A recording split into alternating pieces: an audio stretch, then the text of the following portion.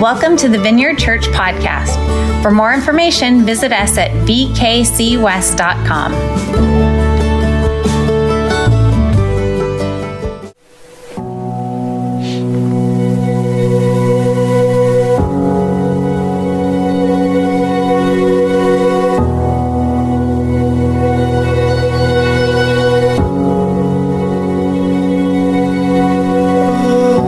So much has changed since last Easter. The world has been shaken.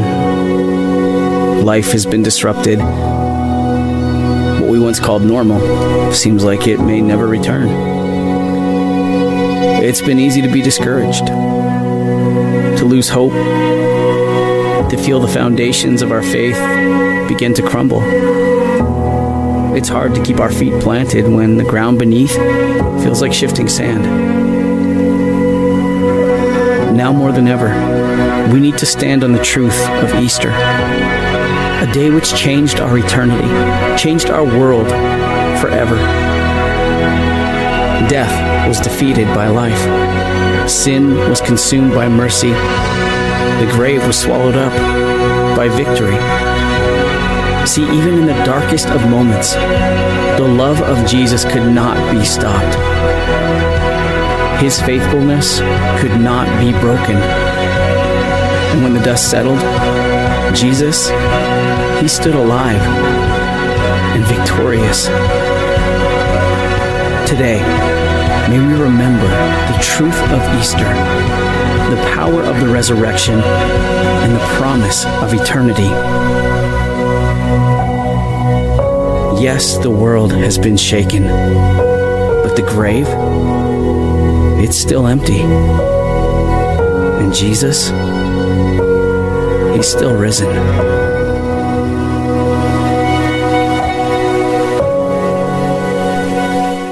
Yeah, so, like you in the last year, you look for stable in the midst of this time, and you look for what's strong. And I know that for me is everything fell apart in the last year. It's like, man, the only thing that's standing, and I know from my perspective, is Jesus. Like everything else is falling around. I mean, sports weren't happening. Everything that was normal wasn't happening. And so Jesus is still risen and he's still alive again. And so as we celebrate the resurrection of Jesus today, I just want to recognize this. Maybe like me, maybe you're like me. Maybe you're not a believer in Jesus. Like I went to church when I was 15 years old and I had no clue. I had no grid. You may be online or here in the building and not believe. You're not a follower of Jesus. And I just want to let you know we're so glad you're here. And today's a great day for you to be here to hear about this. But I do want to address those of us that say we believe when it comes to the resurrection. I want to push on us a little bit because I think that sometimes we kind of put the resurrection of Jesus into just this kind of normal category or just kind of another thing amongst other things that we believe, and it's something, when actually the resurrection is absolutely everything. The New Testament ripples out from this core of the resurrection of Jesus Christ. All of the theology, all of the doctrines, all of the belief that you see in the New Testament writings is from this idea of the resurrection. Paul, who was one of the early followers of Jesus, he wrote most of the New Testament. He actually said, unless Jesus is risen from the grave, your faith is absolutely in vain. Like, you're still in your sins. Nothing's changed. Just you're believing a fairy tale. You're absolutely believing a fairy tale if Jesus hasn't risen from the grave. And so the resurrection of Jesus is everything. It's absolutely everything to our faith and the truth. Now, John, who wrote the gospel that we're going to read of his resurrection account today, he was one of the earliest followers of Jesus. And he was a fisherman. And so much like other followers, Jesus came upon him one day and he said, "Follow me." And so John lays down his nets and he follows Jesus and goes after him. But John wrote a bunch of books in the New Testament too. And he wrote the book of Revelation, the last book in the Bible. And in there, Revelations 21, verse 5, Jesus said this to him, it's recorded. "Look, I am making everything new."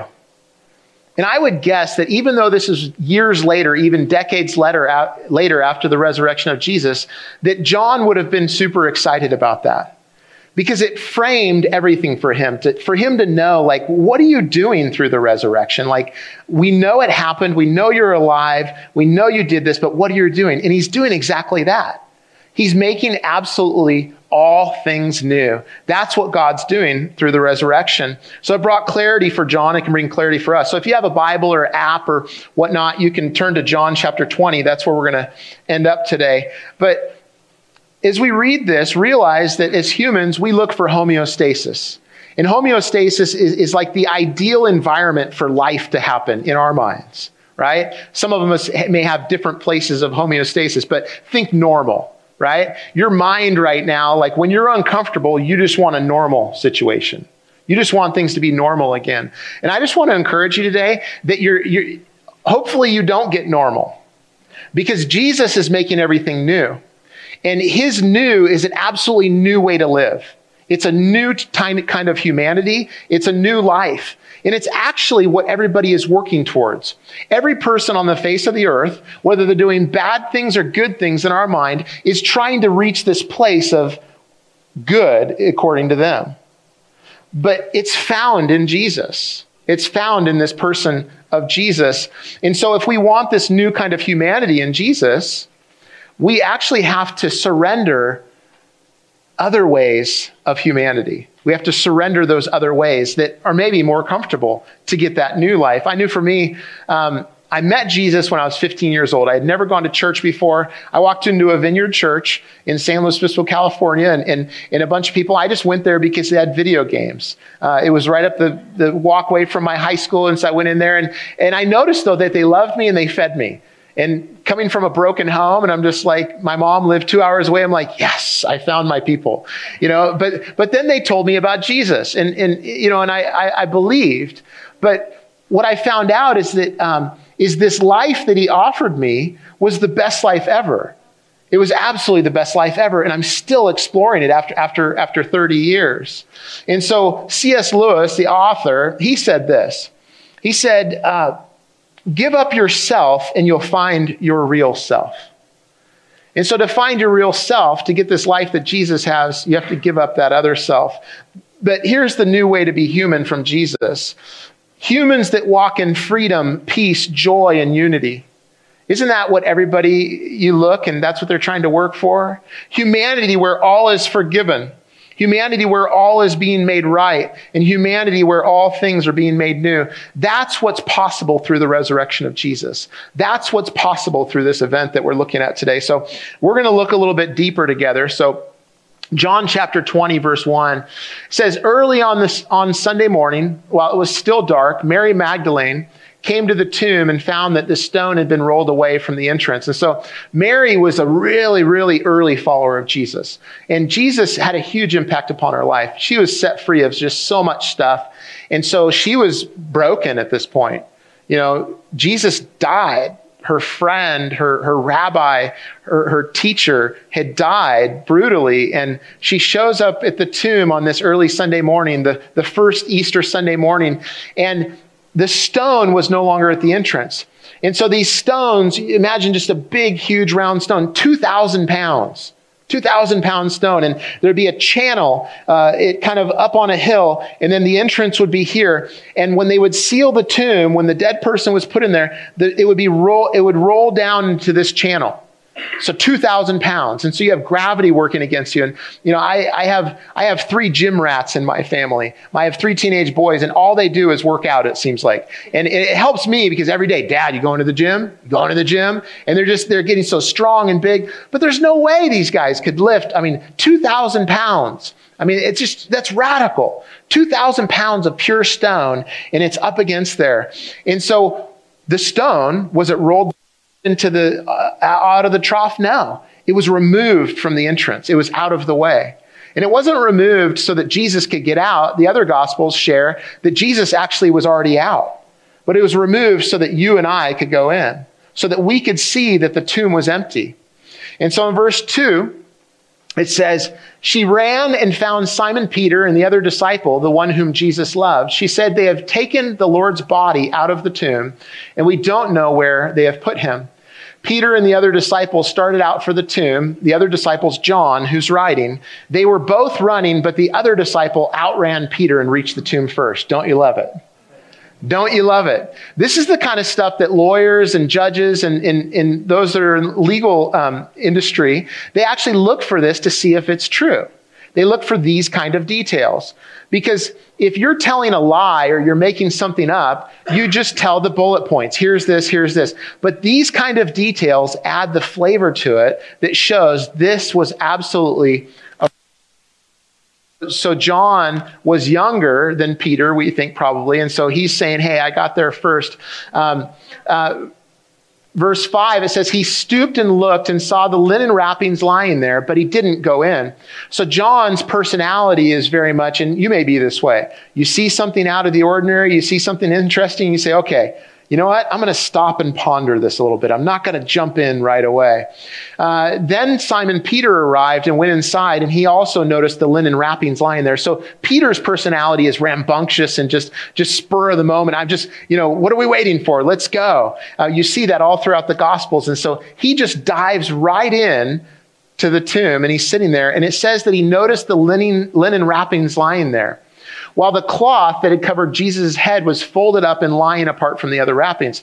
So what they would do when a person died is they would wrap them in these cloths, and they would put these aloes and these ointments on them to help preserve things and keep things in a tight package, per se, to use a lack of better term. But even after 3 days, to remove somebody from these, you would have probably had to use a knife to cut it loose because it would have hardened. And so the picture is that you have the wrappings that would have been on Jesus from below his neck down, and then you had a separate wrapping that was about a neck's length away. And it wasn't that they were unraveled, it's just that it's as if Jesus was there and then wasn't. And that's how they were left. This is the scene that they came on. And so verse 8 and 9, it says, then the disciple who had reached the tomb first also went in, and he saw and believed. For until then, they still hadn't understood the scriptures that Jesus must rise from the dead. So this tomb, it was a rich man's tomb. Joseph of Arimathea gave his tomb to Jesus. And the opening would have been about 3 feet high and 2.5 feet wide. And so it took a commitment to go and look in there. It took commitment to go and look in. And John is the exception to most Christians during this time, the early followers, because the majority of the disciples or anybody that believed at this time, they didn't actually believe because they saw the empty tomb. I mean, that helped with the evidence. But they believed because they experienced Jesus. See, Jesus from this point, over the next 40 days, had gatherings, maybe this size, all the way up to 500 people. It's recorded history. Jesus, after rising from the grave, had groups of people that he would get together with. Every once there'd be one-on-ones that he would have, and sometimes with just his 12 disciples or 11 disciples at that point. But he would have these meetings with people. That's how they believed, because they had that experience. John, on the other hand, he believed like you and I, which is the tomb is empty. I'm looking at the evidence. Do I believe? And so that's what he looked at. Now, Jesus is alive again. He's on the loose, right? I mean, he's out and about. I mean, you may have been sick at a certain point, and after you're sick for a few days and you can't wait to get back out again. Jesus was dead in the tomb for 3 days, and he's walking back around. His disciples would have loved this more than anybody. See, they lived life with Jesus. Like they were his roommates. They were the ones that traveled with him, that walked with him, that laughed with him. They were there when Jesus called children to him. And I don't know what you think about Jesus, but I would think that Jesus probably wrestled with the children. You know, I know for me as a kid, like there was dads that wrestled with their kids, and then there was dads that didn't wrestle with their kids. Jesus was a wrestle guy. he would have been wrestling with them and having fun with them and laughing with them and tickling them. And I think that's who Jesus was. They were there when Jesus did that. They were there when they were at a wedding and they ran out of wine. And so Jesus at this great party, they're having a good time. And Jesus' mother comes to him. It's his first recorded miracle. And they say, hey, we're out of wine. And Jesus is, like, oh, come on. But he listens to his mother. And so, see, he makes this wine out of water. They're sitting there like, wow, who are we with? This guy knows how to party. This guy knows how to have a good time. I mean, that's the Jesus that they knew. And he was the Jesus that pushed against the religious authorities that actually said that they were close to God, but they were actually shown to be on the outside with God. They knew so much, but their hearts were so cold towards people, which revealed their cold hearts towards God. And Jesus set things right. And the people that felt like they could never come to God or be with God, Jesus actually showed, hey, actually, the gates are wide open because of me. You can come on in and be with God. They were there where he healed ears of people that couldn't hear, where he healed eyes where they couldn't see, where he touched lepers and where the outcasts were brought in. They saw all of that. And so they thought everything was changing. They thought everything was going to get better. They thought this was the time. This is where the Romans would be kicked out of Israel. This is where things would be better. But Jesus died. On that Thursday and Friday, he was arrested. He was beaten. He was spat upon. He was called names.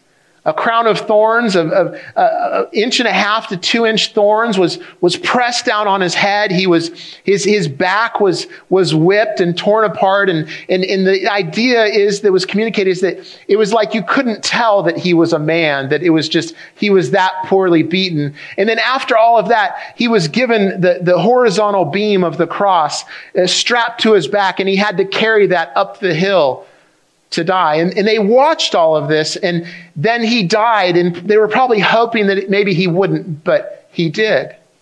And so the fact that Jesus has now risen from the grave and that he's alive again made all the difference for these people, except there was one. There was one of the disciples. None of them expected it. They were so surprised. But there was one that said, come on, what are you guys talking about? And so it's Thomas.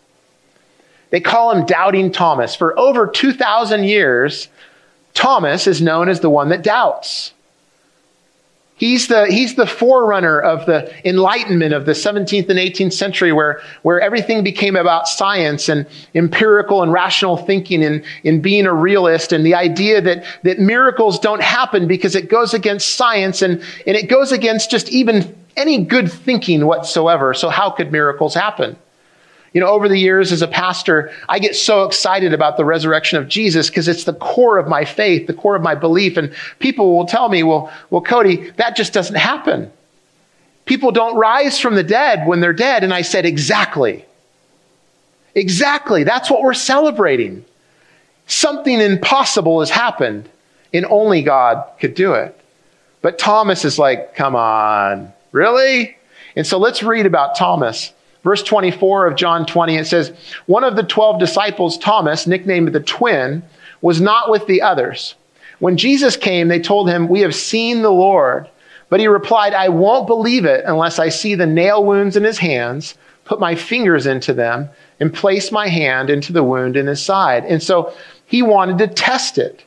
The problem was, though, is he had a bias. He had a bias. The bias is that he didn't believe it. And the number one nemesis against the scientific method is that if you have a bias, you're out. You can't have a bias for or against. That influences how you look at it. But Thomas wasn't that bad because he had another quality that was actually better. The quality of being honest. He had this quality of being honest, and he's honest about his doubts. And because he's honest about his doubts with Jesus, he experiences Jesus face to face. So 8 days later, the disciples were together again, and this time Thomas was with them. The doors were locked, but suddenly, so the idea is that Jesus walked into the room, not through the door. He has a new body, a resurrected body, a perfect body. right? Anybody need that after the donuts that I served you over there, right? That's what you're going to get for all of eternity, is a perfect body like Jesus. You get to walk through stuff. But it says, the doors were locked, but suddenly as before, Jesus was standing among them. "Peace be with you," he said. Then he said to Thomas, "Put your finger here and look at my hands. Put your hand into the wound in my side. Don't be faithless any longer. Believe." "My Lord and my God," Thomas exclaimed. What a difference from, "I will only believe if I have this," to "my Lord and my God." He worshiped him. And for a Jew of this time to do that, you better be right about what you're doing, because there's only one God. And you only worship him. And he's saying, you are that one. So in verse 29, it says, "Then Jesus told him, 'You believe because you have seen me. Blessed are those who believe without seeing me.'" Hence us. Fast forward all these years. That's people today believing in that place. And so, Thomas was honest about his barrier. He stated it. I think there's a little bit today, and I don't know, maybe us Christians have made this environment, but it seems like there's this idea that if you have doubts, that you can't believe. You're like, wait a minute, if I have doubts, I'm not going to believe. Well, as I look at the New Testament, it's actually filled with people just like you and I that believe, but they have doubts. That follow, but they're still figuring it out. And the reason you do that is a sign of the true humanity of Jesus, and actually the truth of Jesus, because he's a real person. You see, if you just subscribe to like an idea, well, then you either believe the idea or not. But if it's a person, then you get to know the person. And that's what Thomas had experienced here, is he brought this doubt, but he was honest with Jesus and he met him, and everything was changed at that point. Now, Thomas, he followed Jesus. Like, he was all in after this. He actually became the first missionary to India. He actually brought the gospel to India. And like the rest of the disciples, he gave up his life for faith in Jesus, besides John, who lived into good old age. He gave everything for him. And 5 of the many reasons to believe in the resurrection of Jesus is the empty tomb. It's still empty today. You can take a trip and you can go there with real surety that that's the tomb of Jesus. It's still empty. No one's there. The appearances of Jesus. Large crowds, up to 500, like we talked about. He was around these people. It's documented. The transformed disciples. The disciples were absolute cowards, you guys. They were absolute cowards. 11 of them. I mean, if you watch football, you would love to play this team. They were absolutely just running away from the game. They didn't want to fight. Nobody wanted the ball. Nobody was going for it. But within just a short amount of time, they were absolutely changed, and they shook up the entire world. They shook up the entire world, which that's the next thing, is the impact upon history. Look at the impact upon history that the resurrection of Jesus has had, and also the experience of billions and billions of people. So what's your part? What's my part? We read this story. We read the resurrection. What's my part? John writes in the first chapter of the same gospel, he says that all who believed, God gave them the right to be children of God. All who believe, they gave them the right to be children of God. And you say, well, wait a minute, I thought I already was a child of God. Well, there's a difference between like being a child and then like being with your parent and experiencing life with them. There's an idea with that. And so that's what it's talking about, experiencing the fullness of life that God has for you. That's all of our part. So I want to ask you, will you receive him today if you haven't received him? Will you give your life to him today if you haven't given it to him? Because it's good news. You say, good news, come on. There's all kinds of stuff I can't do, Cody. I've heard about this. Well, let me tell you this. That's what I thought too. And I pushed the limits on this. The first, coming to Christ at 15 and coming from a completely irreligious home, we never went to church, we never did anything. I pushed the limits on what this thing looks like, what I can and can't do, and it was pretty interesting. Definitely not a straight line. Still is interesting sometimes. But Jesus says that he offers life and life abundant to all people. And that's why Paul wrote this. Paul wrote this in 1 Corinthians 15. He says that here's the most important information. So like if you get anything today, or if anybody gets anything, get this. Here's the gospel. Here's the good news. That Christ died for your sins.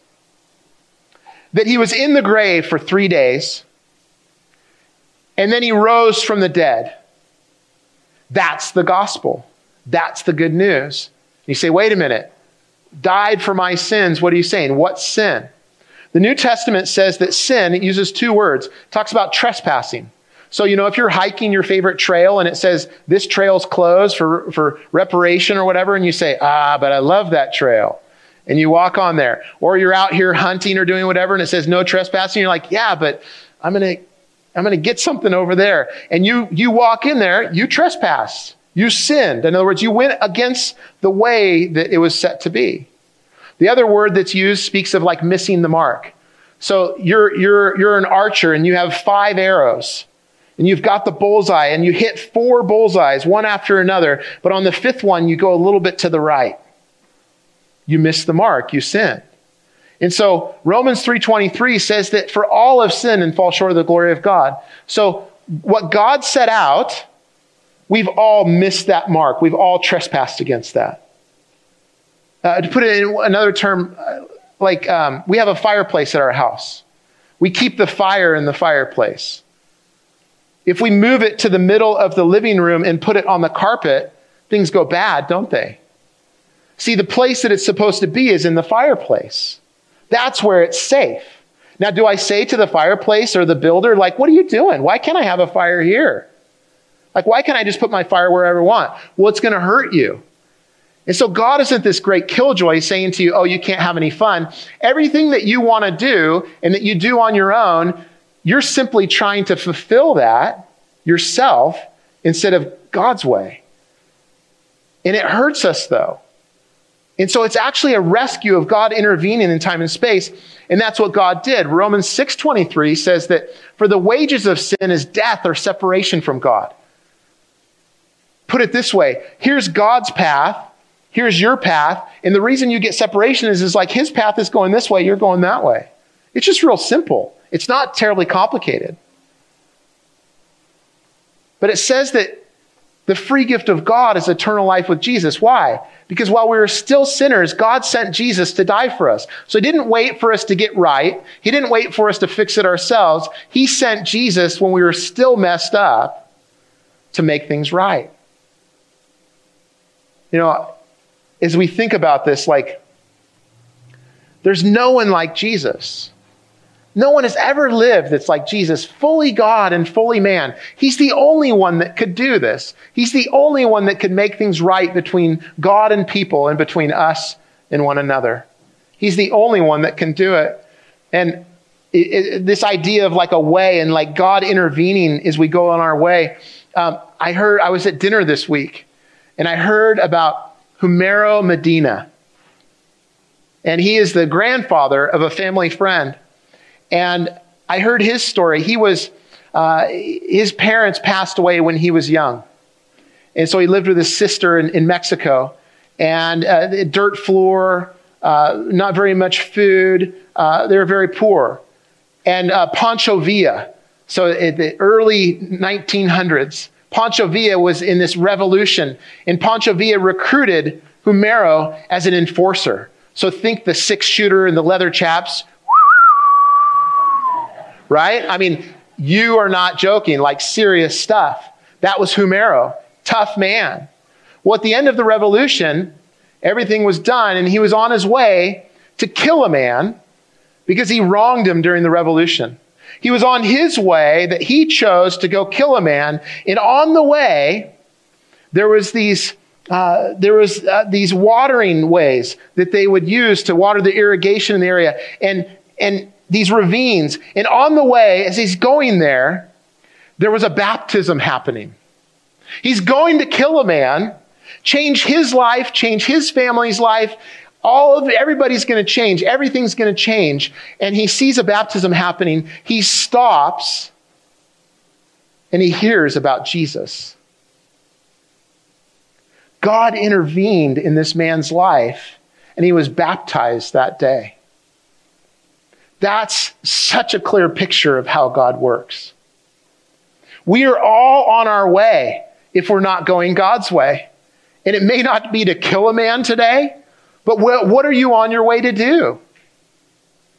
See, you may not think that what you're about to do or where you're headed, and you may think that it's far off.